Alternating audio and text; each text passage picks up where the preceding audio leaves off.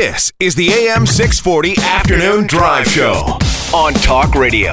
AM 640. I said, what? She said, yeah. I said, no. Uber is ISIS. You know what ISIS mean? Uber is ISIS. Oh, we ain't gonna be in no fire. Not today. Not today. So, Creston, what do you have up your sleeve? I'm wearing short sleeves. I got nothing up my sleeves here. I'm like It's true. Bill Belichick. The Nickelback.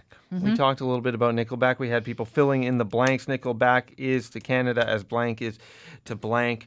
Funny that I happen to have a Creston's Cuts revolving around Nickelback today. And this one comes from comedian Jim Gaffigan. I love Jim Gaffigan. Funny guy on the TV show with another funny guy, Mr. Conan O'Brien. Okay. Who is a late night host, if you haven't heard of Do you know Conan. who he is? Also, wrote some of the best Simpsons episodes, if you want to dig into those ones. All right. Marge versus the Monorail, for instance. However, Nickelback is where we were going, and I don't understand the hate on Nickelback.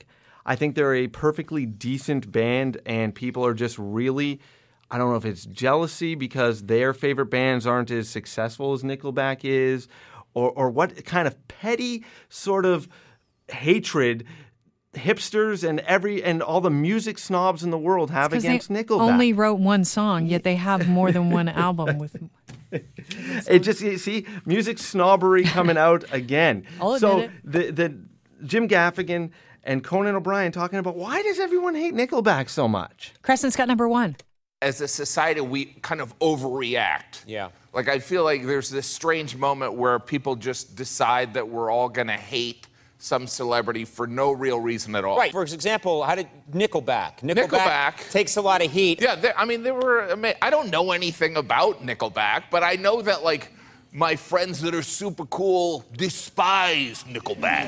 Yeah. Like they kidnapped the Lindbergh baby. Yeah. You know, it's like they're just they're playing music. If you don't like it, turn it off. Yeah. You know, and and most of my friends that complain, I'm like, you're complaining, but like you wait tables. You know, they sell out arenas. But It is funny you bring up the Nickelback thing because it is a source of people act like they're murderers. Yes. And again, I don't happen to listen to their music, but they don't make me angry. And they're perfectly nice guys. It's not like you meet them and they're monsters. They're not somebody that would be very rude.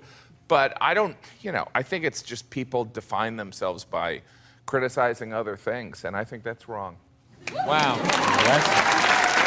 Truth be told, when I worked overnights in Vancouver years and years ago in music radio, Nickelback used to come and hang out in the studio. Were with they me. nice guys? Nice guys. Very nice guys. Class acts, I I'm didn't sure. think their music was very good, though, and I didn't have the heart to tell them.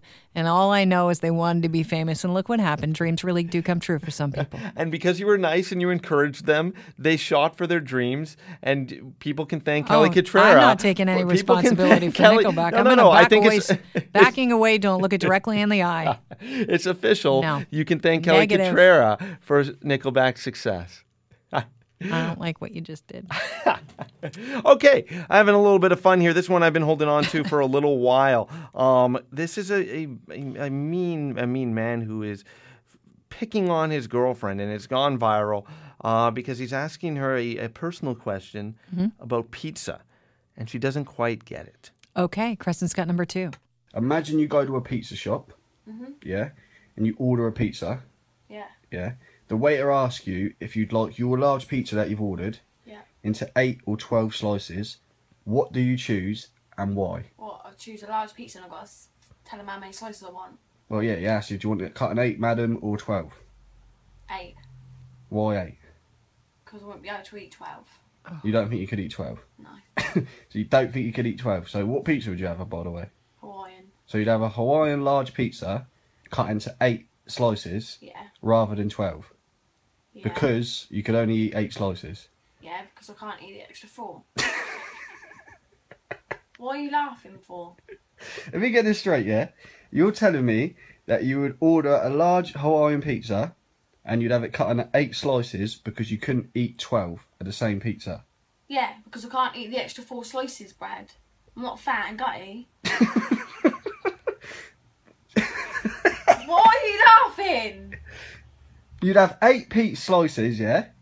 have a pizza. I'd have 8, Brad, because this is what bugs me about you. You're not understanding what I'm saying. I'd have 8, yeah, because I can't eat the extra 4 because that'd be too much for me. What are you laughing for, Din? Do you think he ever explained? I can't remember. There was a lot more to that video. It goes Wow. on for a long time. But yeah, for those of you who are agreeing with the young lady, it's the same size pizza, and it doesn't matter how many slices you cut it into. It's not going to change the actual circumference of the pie. That's what he was getting at? That's what he's How did I miss that? Oh. All right. The AM 640 Afternoon Drive Show. Listen live.